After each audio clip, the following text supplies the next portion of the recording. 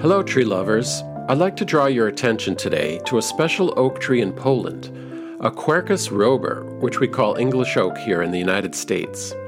It was named the European Tree of the Year for 2023, and it resides in the city of Lodz, which I learned is correctly pronounced Łódź in Polish, spelled L-O-D-Z with accents added to some of the letters. To win, it received over 45,000 votes from people all across Europe, more than the second and third place trees combined. That is mind-blowing to me that many people tuned in and were inspired to vote for a tree. And I've got one of the contest coordinators here to tell us how it all works. I also spoke to the entrepreneurial young man who nominated the oak tree, as well as the leader of Club Gaia, the nonprofit that helped promote its cause. Lastly, the director of the Environmental Management Division from Łódź describes how the people of the city identify with their old arboreal denizen.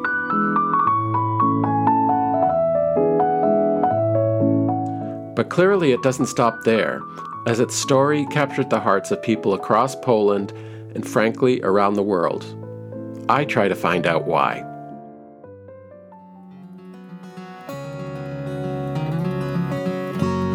Coming up, the Fabrykant oak. I'm Doug Still, and this is This Old Tree.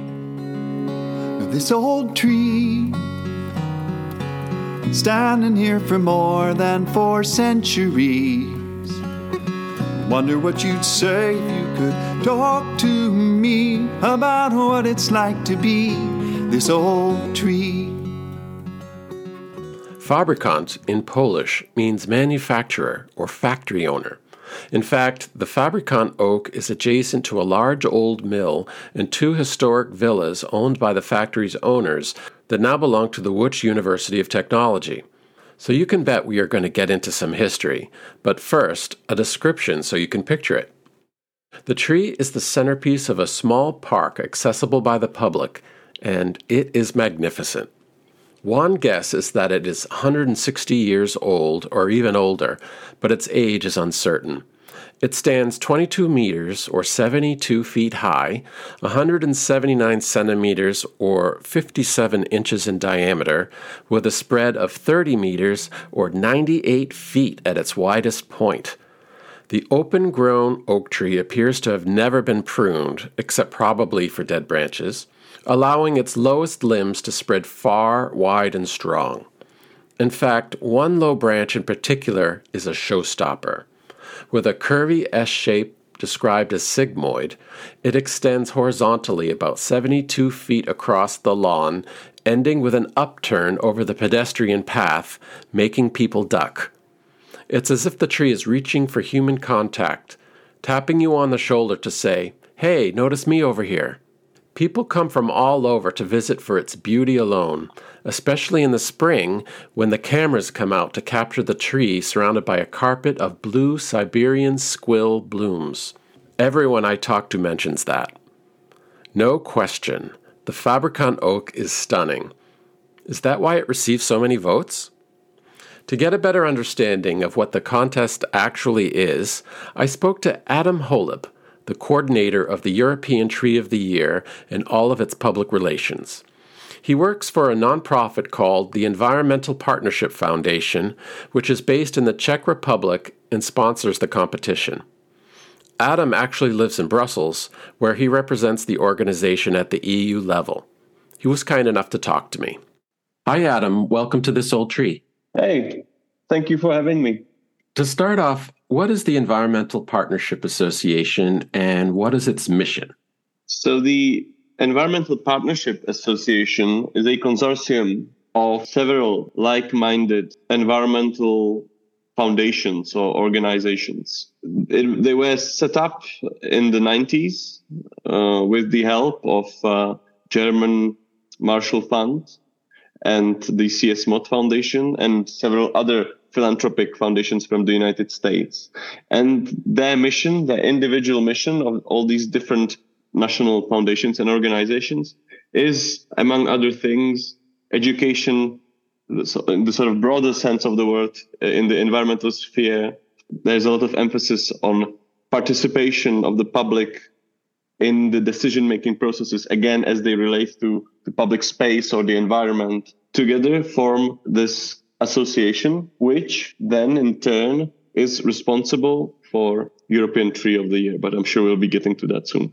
Yeah. How did the European Tree of the Year contest come about? Well, so the roots of the European Tree of the Year reach all the way to a city called Brno in the Czech Republic, in Moravia, Eastern Czech Republic, where in the early 2000s, people working in the Czech Environmental Partnership Foundation, so the Czech mutation of these organizations, had the idea to sort of revive these local traditions that had to do with decorating and celebrating trees, and to give it a bit of a more contemporary spin. So in 2002, they came up with this essentially Czech Tree of the Year competition and started running it, and have been running it since. Sure. So that's been going on for 23 years or 22 years. Exactly.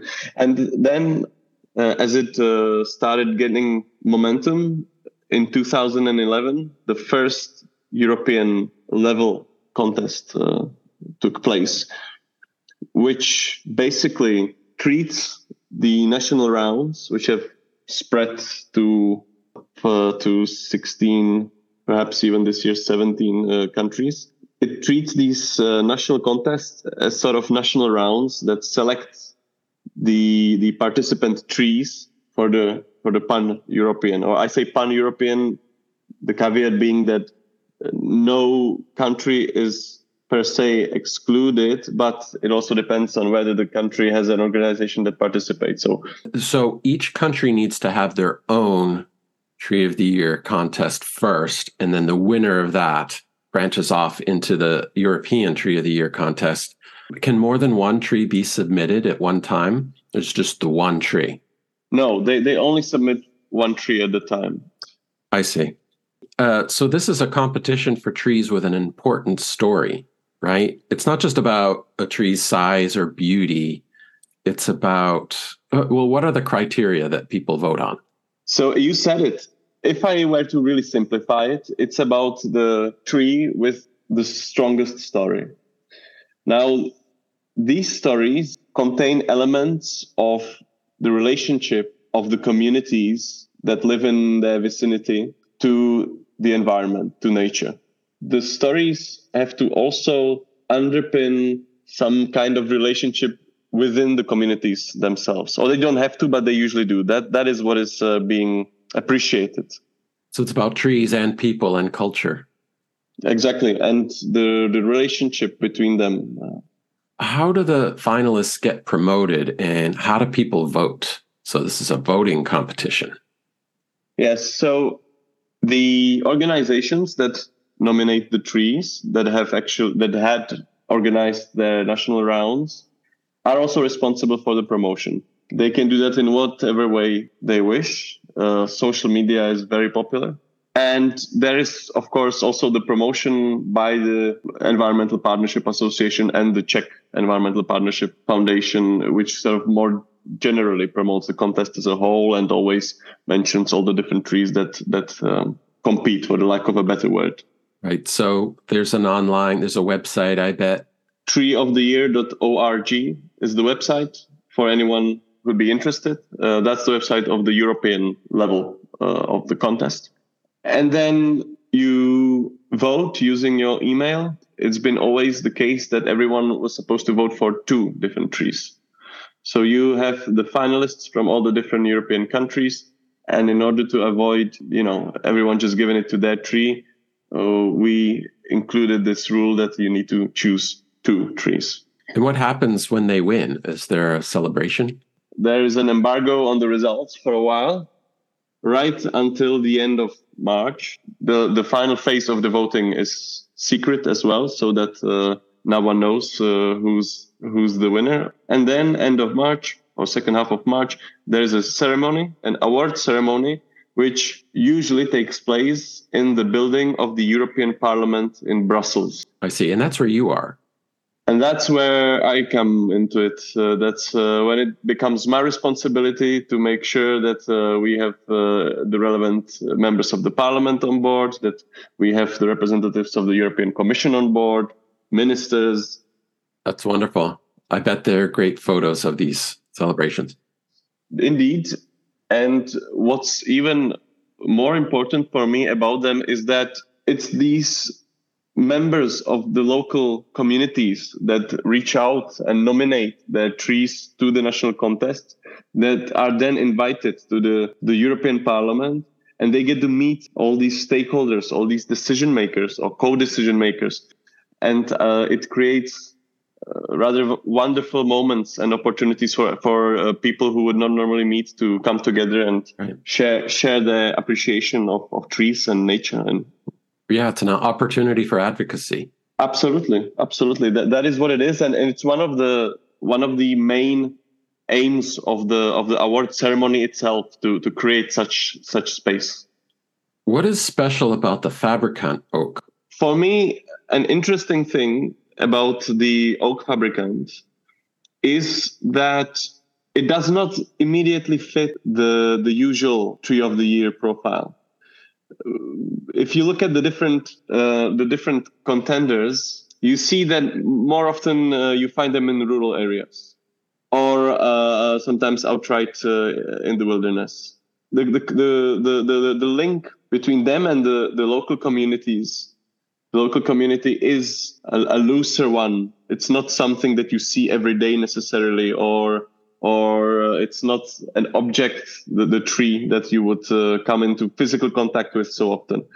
While the tree in Łódź is a tree in the middle of the city, and the community is the host city, one of the biggest cities in Poland, by the way, and quite a breathtaking one, especially if you know its history.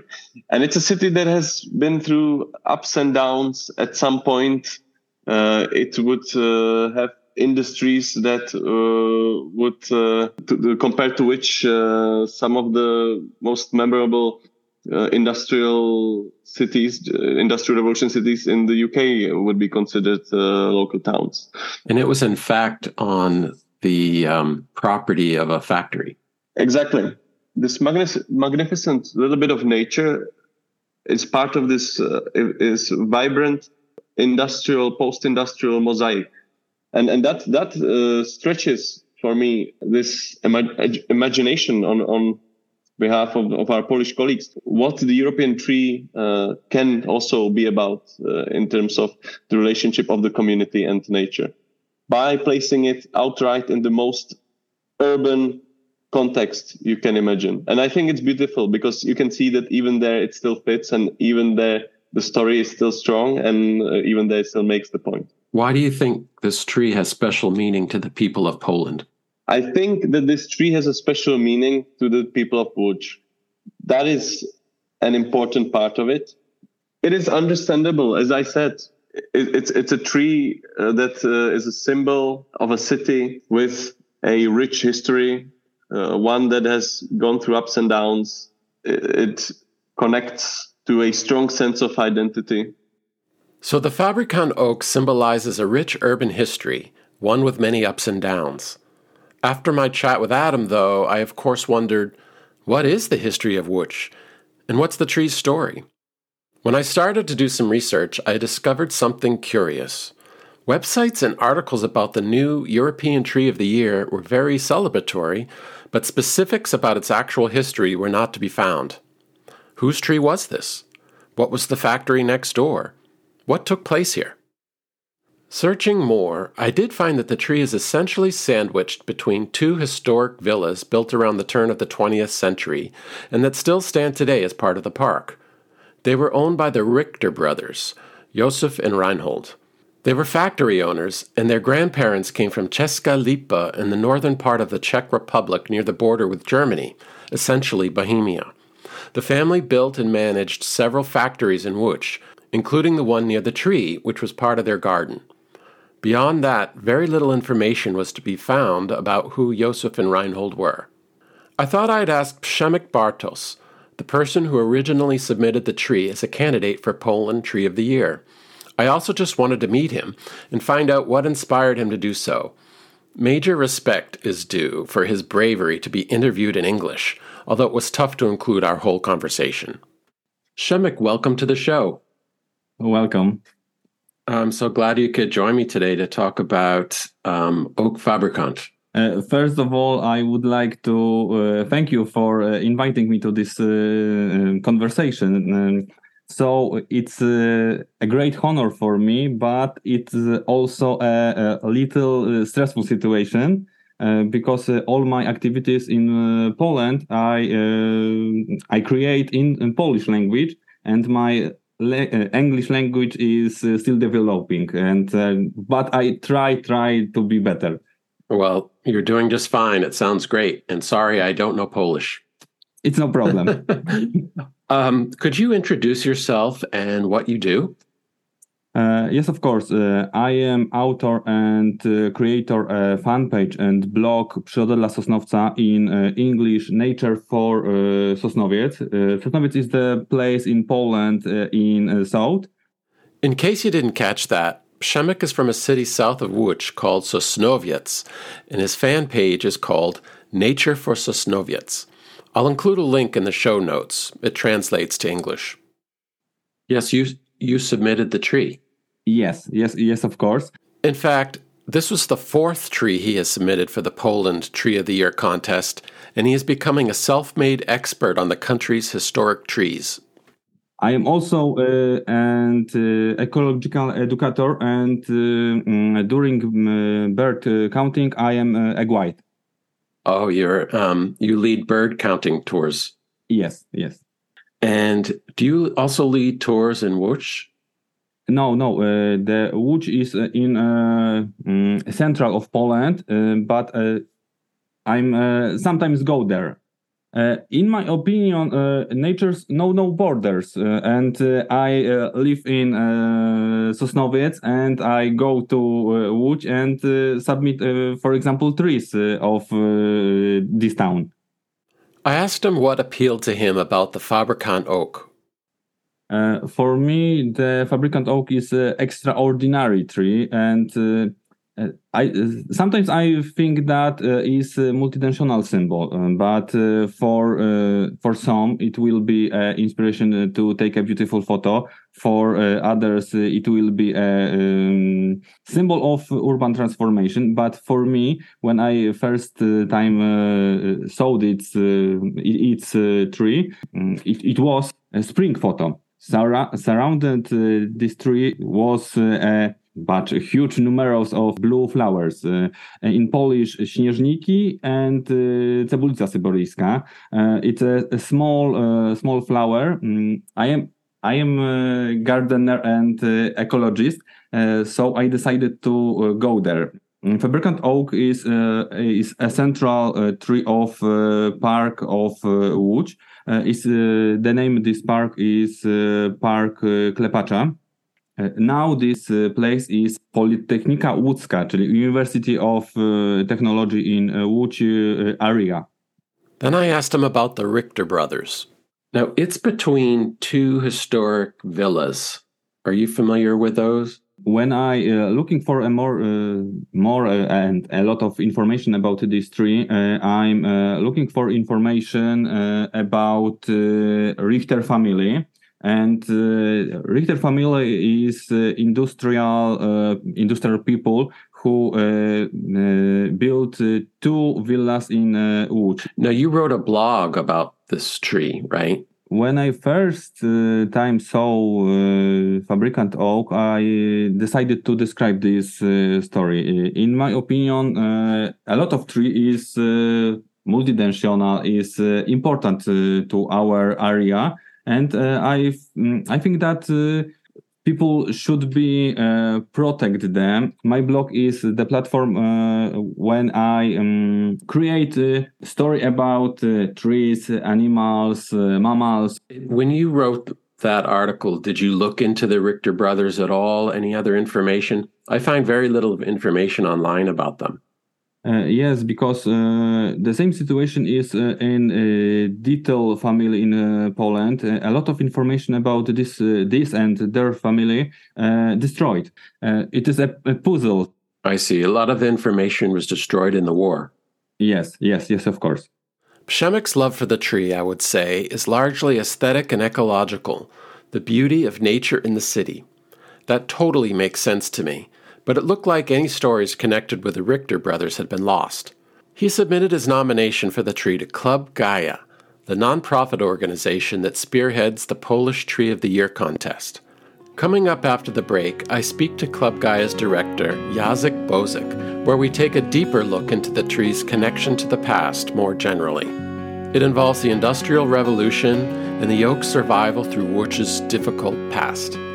You're listening to This Old Tree.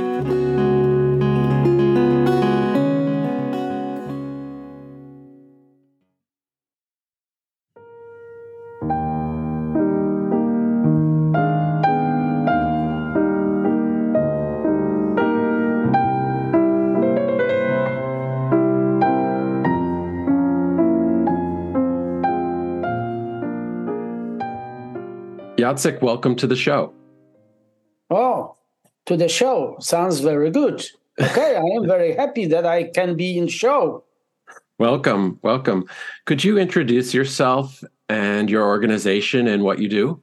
Oh, it's a long story. I suppose now I'm leader of my organization because I established Klub Gaia. The Polish name is Klub Gaia. We can say Gaia Club in English. I established this organization 36 years ago. Wow. And it was completely different situation because it was in communist time. And I established this organization in underground. And for us, for me and for my friends who cooperate with me, the most important thing was animals, trees, rivers, things like that. Environmental issues. Yes, environmental and animal rights. And we still work on the same level. And we lead some programs, some campaigns on the environmental platform or animals rights platform. And where are you based? Wow.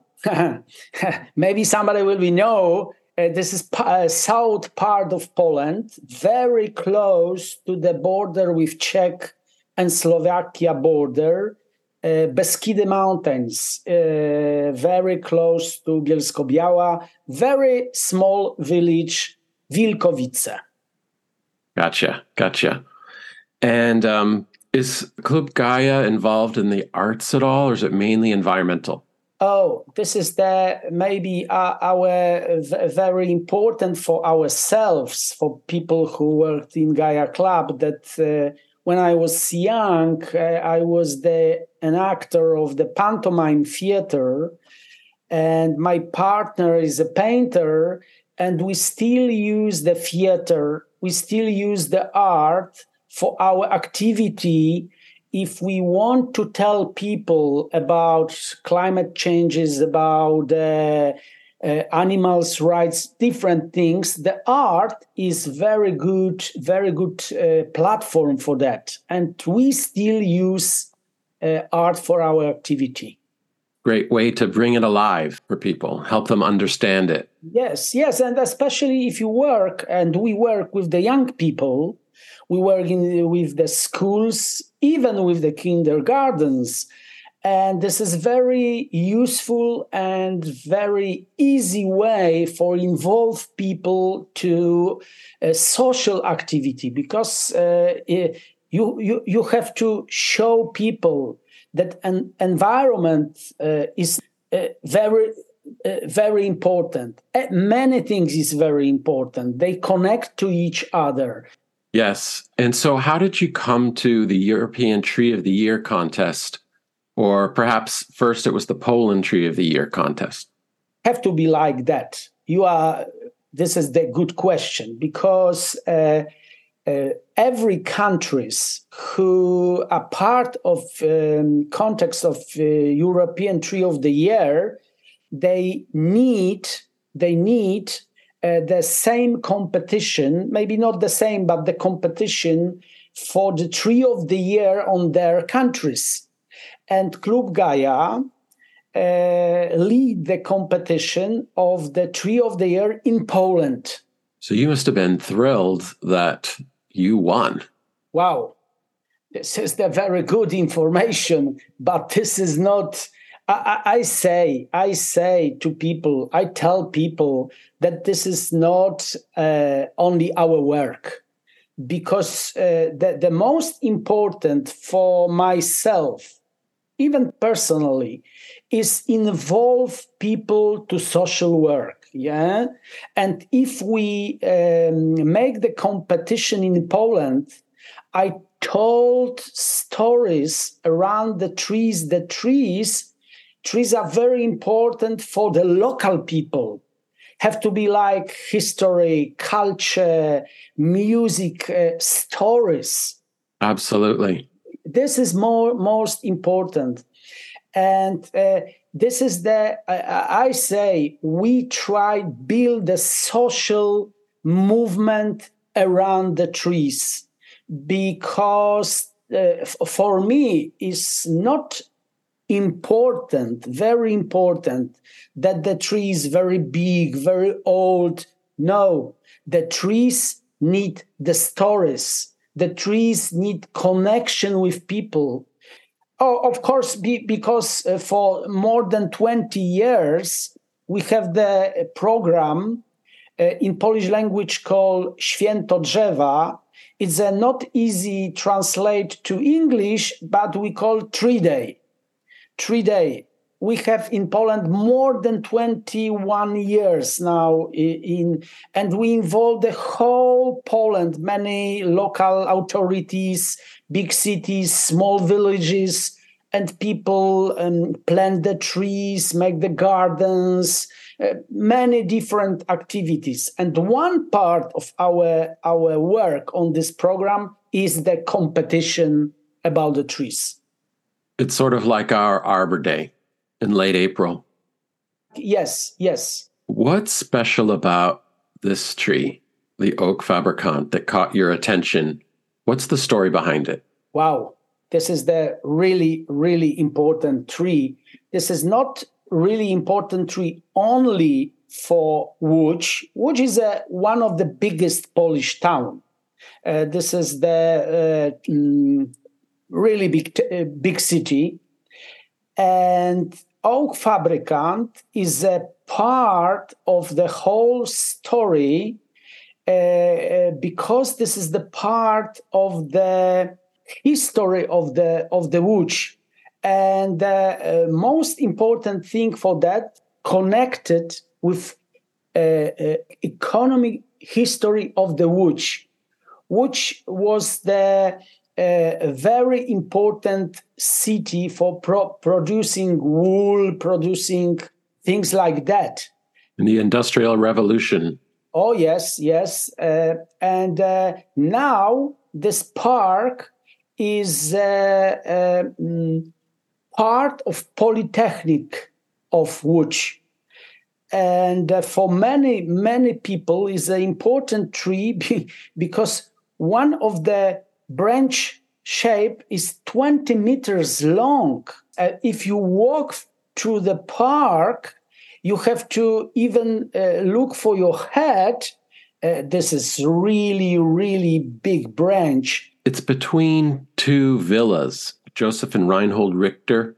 Yes, this is true, because Łódź, like you said, is true, was the one of the very important part of revolution, and the most of the factories was built by Germans, Russians, Jewish people, Polish people. It was very, very important place, like that many different interests. And the story of the tree is very connected to the story of the business people from that period of the history. A short aside here. In the 19th century, Łódź was a major manufacturing center and one of the most densely populated cities in Europe. Due to its rivers and supply of water, it was an ideal location for wool and cotton mills that manufactured textiles distributed around the world, but mainly for Russia. Most workers came from rural areas to experience city life for the first time. The importance of Łódź as an industrial center is described in this newspaper article from Manchester, Britain's manufacturing powerhouse, published on December 30th, 1895. The most rapidly progressive industrial center in the Russian Empire, writes the Daily News Odessa correspondent, is Łódź, in the government of Petrochow in Poland, commonly and deservedly known as the Russian Manchester. 30 years ago, Łódź was little more than an overgrown village, whilst it now has a population of over 300,000 souls. In the town of Łódź, 118 factories annually produce woolen goods to the value of 28 million rubles, whilst the various products of 56 cotton mills are valued at 45 million rubles. The majority of the large manufacturers and manufacturing companies are foreigners. The old and important trade of Moscow is every year declining before the strong and successful competition of Łódź. Now, is the factory that they owned right next door or nearby? Yes, this is true, because most of the owners of the factories in Łódź, they built the villas very close to the factories, because whole Łódź was established from nothing. It was like, meadows. Yeah, it was just a tiny hamlet before the Industrial Revolution, I understand. Yes, but they need a lot of water to the production of wool and other things. And the Łódź was very good place because it was plenty of streams, small rivers, and they decided, okay, we want to build a completely new city on this place. We want to make money, money. Of course, it was the culture story, like people who live on the villages in our area. They build the house very close to their fields, And many years ago, I suppose people have the heart connection with their business. This is not like today that business is as international. You're able to make business from village in the big city like New York, yeah? Right. So that's how the tree got its name. Fabrykant means in Polish language the business person, owner of the place, the business person who own the big factory, Fabrykant. If the factory owners came to Łódź to get rich, you can bet they built their fortunes on the backs of poor workers. Nowhere is this better captured than a novel published in 1899 called The Promised Land. It was written by Polish author and Nobel laureate Władysław Reymont, and it was considered one of his most important works. It was made into a famous movie in 1975 of the same name, and everyone in Poland knows it. It tells the story of three close friends as ruthless, budding industrialists, a Pole, a German, and a Jew, who are struggling to find the capital to build their own factory. As portrayed by Reymont in vivid detail, it is a dark, heartless world. There is only one English translation of the novel, published in 1927. Remarkably, I was able to find it. Chin up, here's how it starts.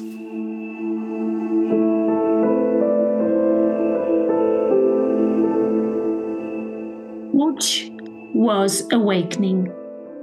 One first shrill blast rending the silence of the small hours, and followed by the ululations of sirens all over the town, noisier and still more noisy, tearing and ripping the air to tatters with their harsh, uncouth din.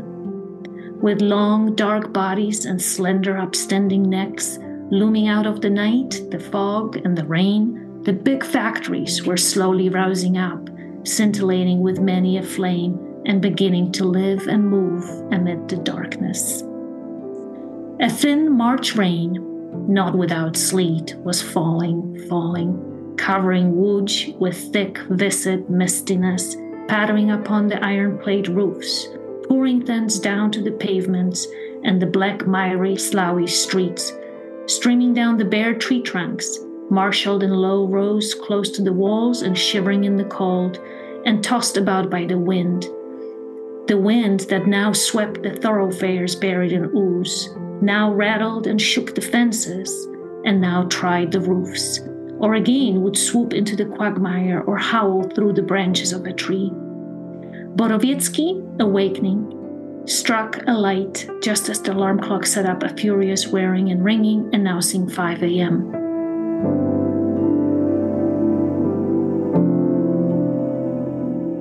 What would have been like for the workers in the factory? What was life like? There's a book called The Promised Land. That's a famous book in Poland, right? Ziemia Obiecana, Promised Land. Ziemia Obiecana. Yeah, it was the book and the beautiful, beautiful movie, very important for us. This is the long story, because in that time, which was the part of Russia, it was a completely different story. The Poland not existing, yeah. A very important thing it was that different people from different nations, like Polish people, Germans, Russians, and a lot of Jewish people, they cooperate together because they want to be rich, famous. Of course, on that time, for workers, it was something, I don't know which way I'm able to explain, because most of the people who work in these factories, it was people from villages, very, very poor people. And they have to change their life, their culture, everything, yeah? Because they move from the very simple life on villages, very poor villages. We have to know, very poor villages. Farms. Yes, maybe even not farms, because that people haven't land. They work for farmers. They work for farm owners. And they changed their life. It was very, very special culture time for this city. And there was the promise of a better life to work in a factory and earn some money. I suppose for that kind of people who was very poor, it was possibility for change. Change maybe not their life, but life of their children, because they started completely new life for them. This story hit home for me recently. I do some of my research and writing at a co-working space for writers called Lit Arts Rhode Island, a wonderful place for creators that even has a recording studio. It's not far from where I live in Providence. Like Łódź, Providence's population exploded during the Industrial Revolution, also with the textile trade as its major industry. Workers moved here from the farms, and there were large numbers of Irish and Italian immigrants. Mainly women performed the labor in the textile mills. Lit Arts is located in the Old Mill District in the Valley neighborhood, the factories now converted to condos, offices, and arts-oriented spaces. I decided to walk home after working on this piece.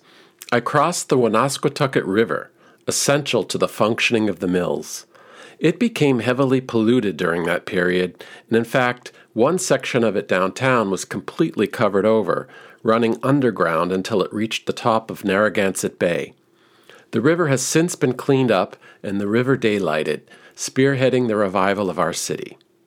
Anyway, I crossed the river and walked past the old mills, imagining horse-drawn carts and old trucks and groups of people and bosses shouting orders. Then I walked up a steep street into a working-class neighborhood of triple-decker homes. I thought of the scores of people making that exact same walk 100 years ago after a long, grueling day of work, returning to a large family. Then my brain turned elsewhere, to my third great-grandmother. Her name was Clorinda Pixley, whose story I researched about 10 years ago. She was one of the famous mill girls of Lowell, Massachusetts. Dirt poor, she came from a farm in New Hampshire to work the cotton mills in Lowell. There she met my third great-grandfather, Benjamin Still, who came down from southern Quebec for the same reason. They quickly got married and escaped back to New Hampshire. In other words, I thought of people everywhere, hitching their wagon to modern industry on the promise of a better life, only to experience a different, equally intense struggle. The story of which is not unusual. It's universal.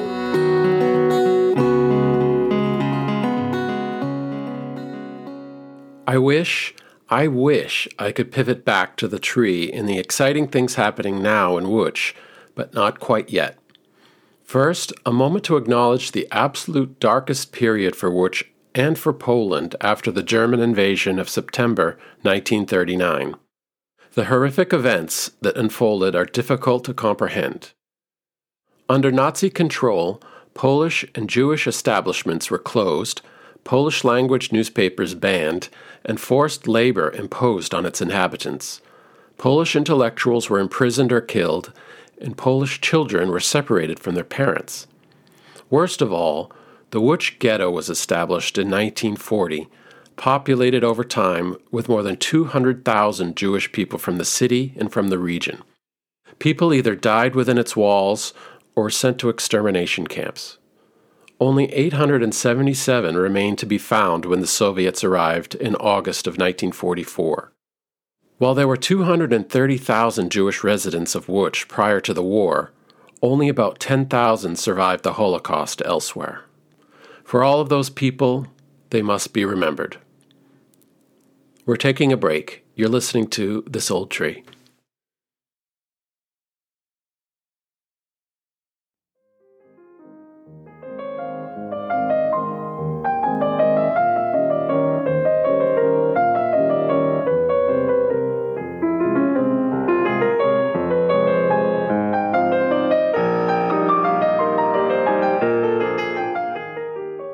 After that, I think all will forgive me for skipping right to the last 10 or 12 years in Łódź, as the city is undergoing exciting changes.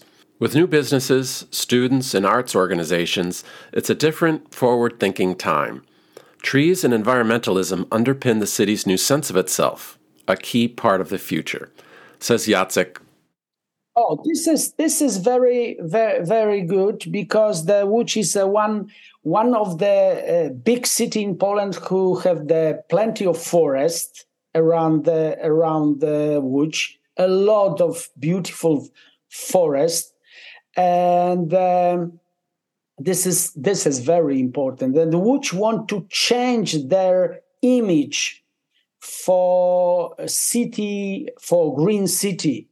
To find out more, I was lucky enough to speak with the city's Director of Environmental Management, Anna Wierzbicka. Impressively, she and her division are taking on big projects. Could you introduce yourself and what you do for the city of Łódź? Yes, my name is Anna Wierzbicka, and I lead a department which is responsible for the climate and environment issues in the city hall of the city of Łódź. So you must be very proud of this tree for winning. What does the tree mean to the city? You know, this is the 180-year-old oak, which is called Fabrykant, and it is one of the most original trees in Poland and the city's showcase. It's been mentioned that Łódź is embracing environmentalism, and obviously you're very involved in that. Could you describe what you've been doing and what you hope the city could be? For me, we are saying in Łódź that the Łódź is a last undiscovered city. because it is a unique city in the entire Polish map, because I think that it's the only city that does not have a market. We are having like the pedestrian street, which is like the main street. So if you go to Krakow or if you go to Poznan, you have a main market. In Łódź, you have a main street called Piotrkowska Street, which is connected with the historical times, because in the 19th century, Łódź was created as a kind of an economic zone. So every building was built along this street, and we were the second fastest growing city in the world after Chicago because of the fast development of the textile industry. I see. And a lot of the factories were built along that street. Yes. And it was like an industrial street. There is also a famous film called Promised Land, and it explains the textile and factory history of Łódź. And there is a famous saying from this movie. It is called, it states, "You have nothing, I have nothing, and he has nothing. So together we have enough to build a factory." And this is the saying that for me is also very up to date nowadays, because we are also involving in our city. For example, I deal with environmental issues, and we do also involve business to cooperate with us in favor of nature. For example, we are doing some unconcreting actions together with business companies who nowadays are more they know more, they feel the essence of climate change, and they want to also involve. And this is also somehow historically dedicated, because everyone here is really, if they started a business here, they're really connected to the city. So this is like a natural historical, for me, bond led from, I don't know, grandmother, grandfather, and great-grandmother. So it's also very, very unique. There's also a saying that in which everybody knows everybody. So, right. So there's deep paving work going on, removing Yes. the concrete and then planting trees. Yes, we are doing lots of issues connected with climate change. We are unconcreting to put some flowers, to put some trees, and especially to focus on the retention issues, because Łódź is located on the water threat. So we are the city that is in future in the threat of Flooding. drought. Oh, drought. We have flooding, but when there is a heavy rain. But mainly the city is the land is very dry. So we do everything to unconcrete to keep the water in the surface. We are also doing some workshops for beekeepers, and also inhabitants can take part in these workshops. This is top workshop in our city. We are also doing some social campaigns for air quality.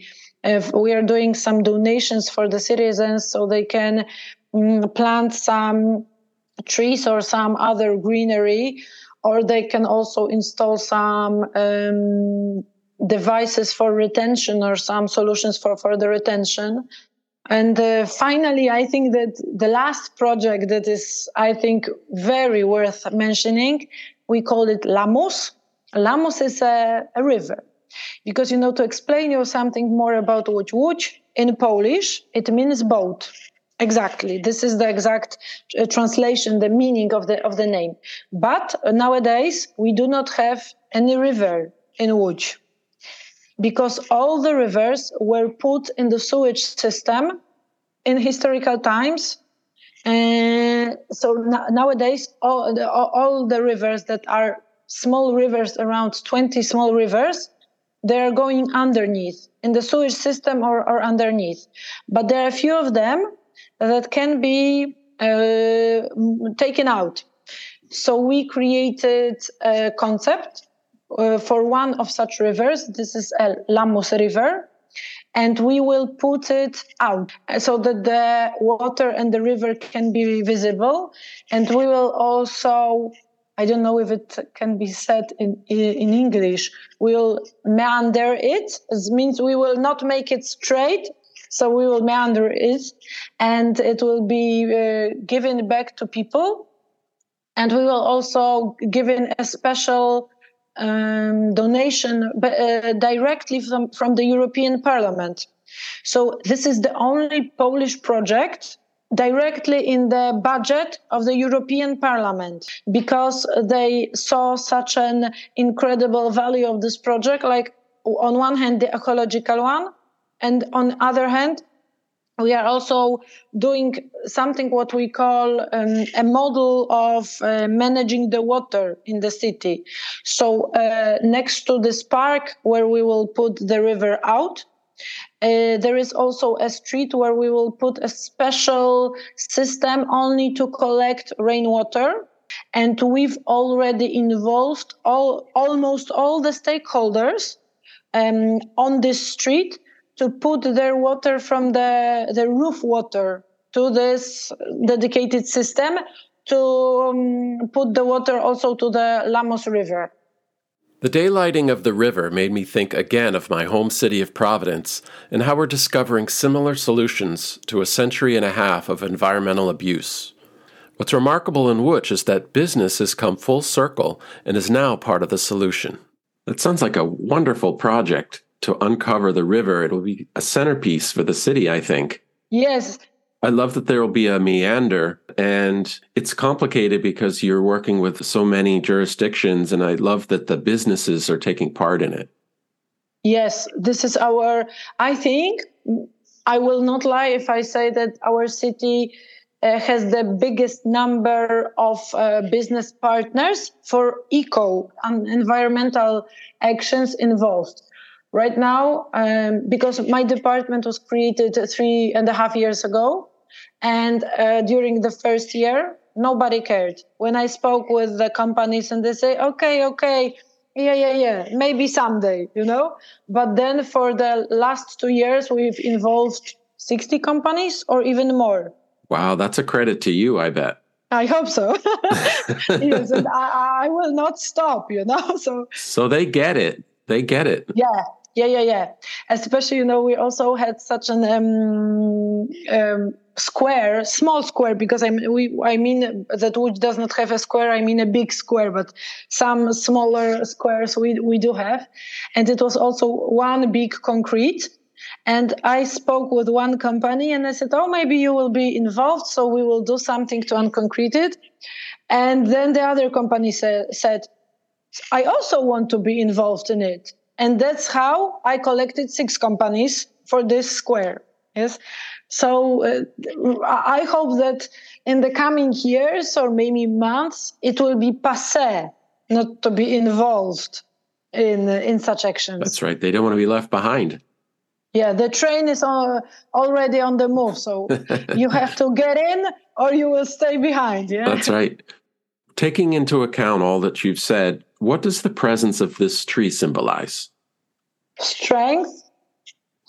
For me, it symbolizes strength. And it also symbolizes for our city that no matter what will happen, you can survive. Because if you see the tree and it still stands and it still blossoms and it's still so popular, it for our city, for me personally, it means that you can survive everything. We were the country which was really badly treated in the historical times after world wars. And we were also the city which was in a very difficult times after the World War, because all the workers, they left. And the unemployment was so big, and all the cotton workers, which were mainly women, they were out of their jobs. They had nothing to do. And, in historical times when there were also different cities with some problems, but they went to protest to the capital, for the government to help them. And women from Łódź, they stayed home. So we are also sometimes saying that we are left on our own, but we still had the strength to get up and to move forward and to survive. So for me, this tree, on one hand, is a symbol of strength and long-lasting journey that can be finally a journey with a victory at the end.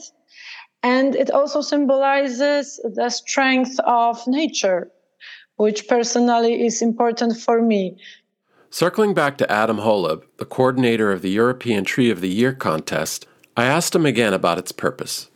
At the end of the day, it is not our aim to have a competition between countries submitting their trees. That's why the word competition itself, I don't really like to use it too much in relation to the tree. And actually, if I talk about it in Czech, I usually use the word anketa rather than soutěž, which would be competition. So it's more, for me, it's more of a survey, if you know what I mean. And it's about learning about those stories. So that's why we have all of them there on the website, so that people can actually learn a little bit about the communities and the trees and the places where they are growing. Yeah, and if people understand it as such, then we've done something right. And then I asked Przemek Bartos, the original submitter and tireless promoter of the Fabrykant oak. Check out the video he made in addition to his blog. I asked him what the tree means to him. For me, it's, for example, a symbol of situation when we can show that nature's know no borders, of course. But in my opinion, nature's is the best teacher. And Jacek Bozek had some final thoughts to share. It's a very important what trees do in your life. Yeah. When I was very, very young, when I was a child, I was very sick person, sick child. And for many, many years even, I stayed in the bed and I saw only one tree from my window. It was, very important time when you see the tree in springtime and summertime, and the winter time. We have the really winter time in my region with a lot of snow. And sometimes it was only my one friend for many years. It was something like personality. And I feel that every tree have personality. But if you see tree like Fabrykant, big, really big, wonderful tree, and you see the power of this tree, and you feel that this is the part of the history. This is something like, of course, tree cannot talk to you. Tree cannot tell you stories. You able to tell the stories. Your heart able to tell the stories. And this is the witness. This is witness of our life. This is witness of our activity. Sometimes this is witness of our tragedy. And this tree still existing. This is incredible. Normally, it's not too easy be a European championship. We have something special. We have the beautiful, wonderful oak Fabrykant in our city. That the trees are part of our history and the part of our future. There's a founding legend of Poland.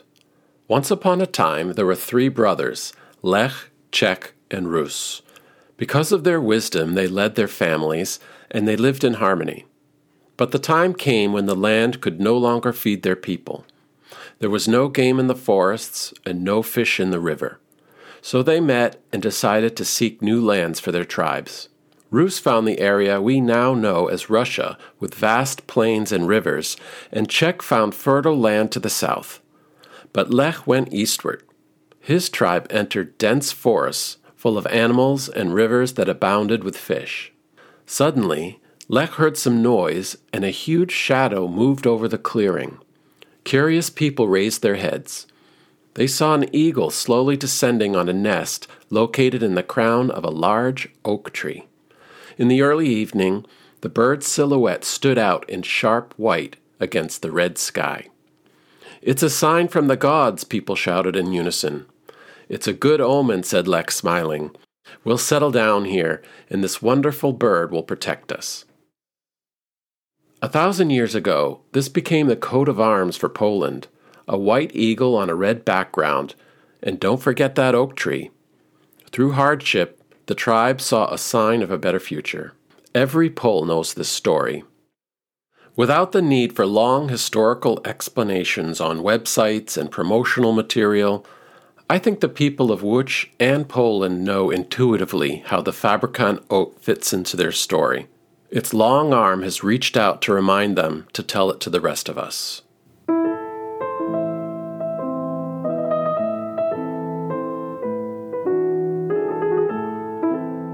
I'd like to thank my inspiring guests, Adam Holub, Przemek Bartos, Jacek Bozek, and Anna Wierzbicka for coming on the show. I hope I didn't completely fail in pronouncing words from your language.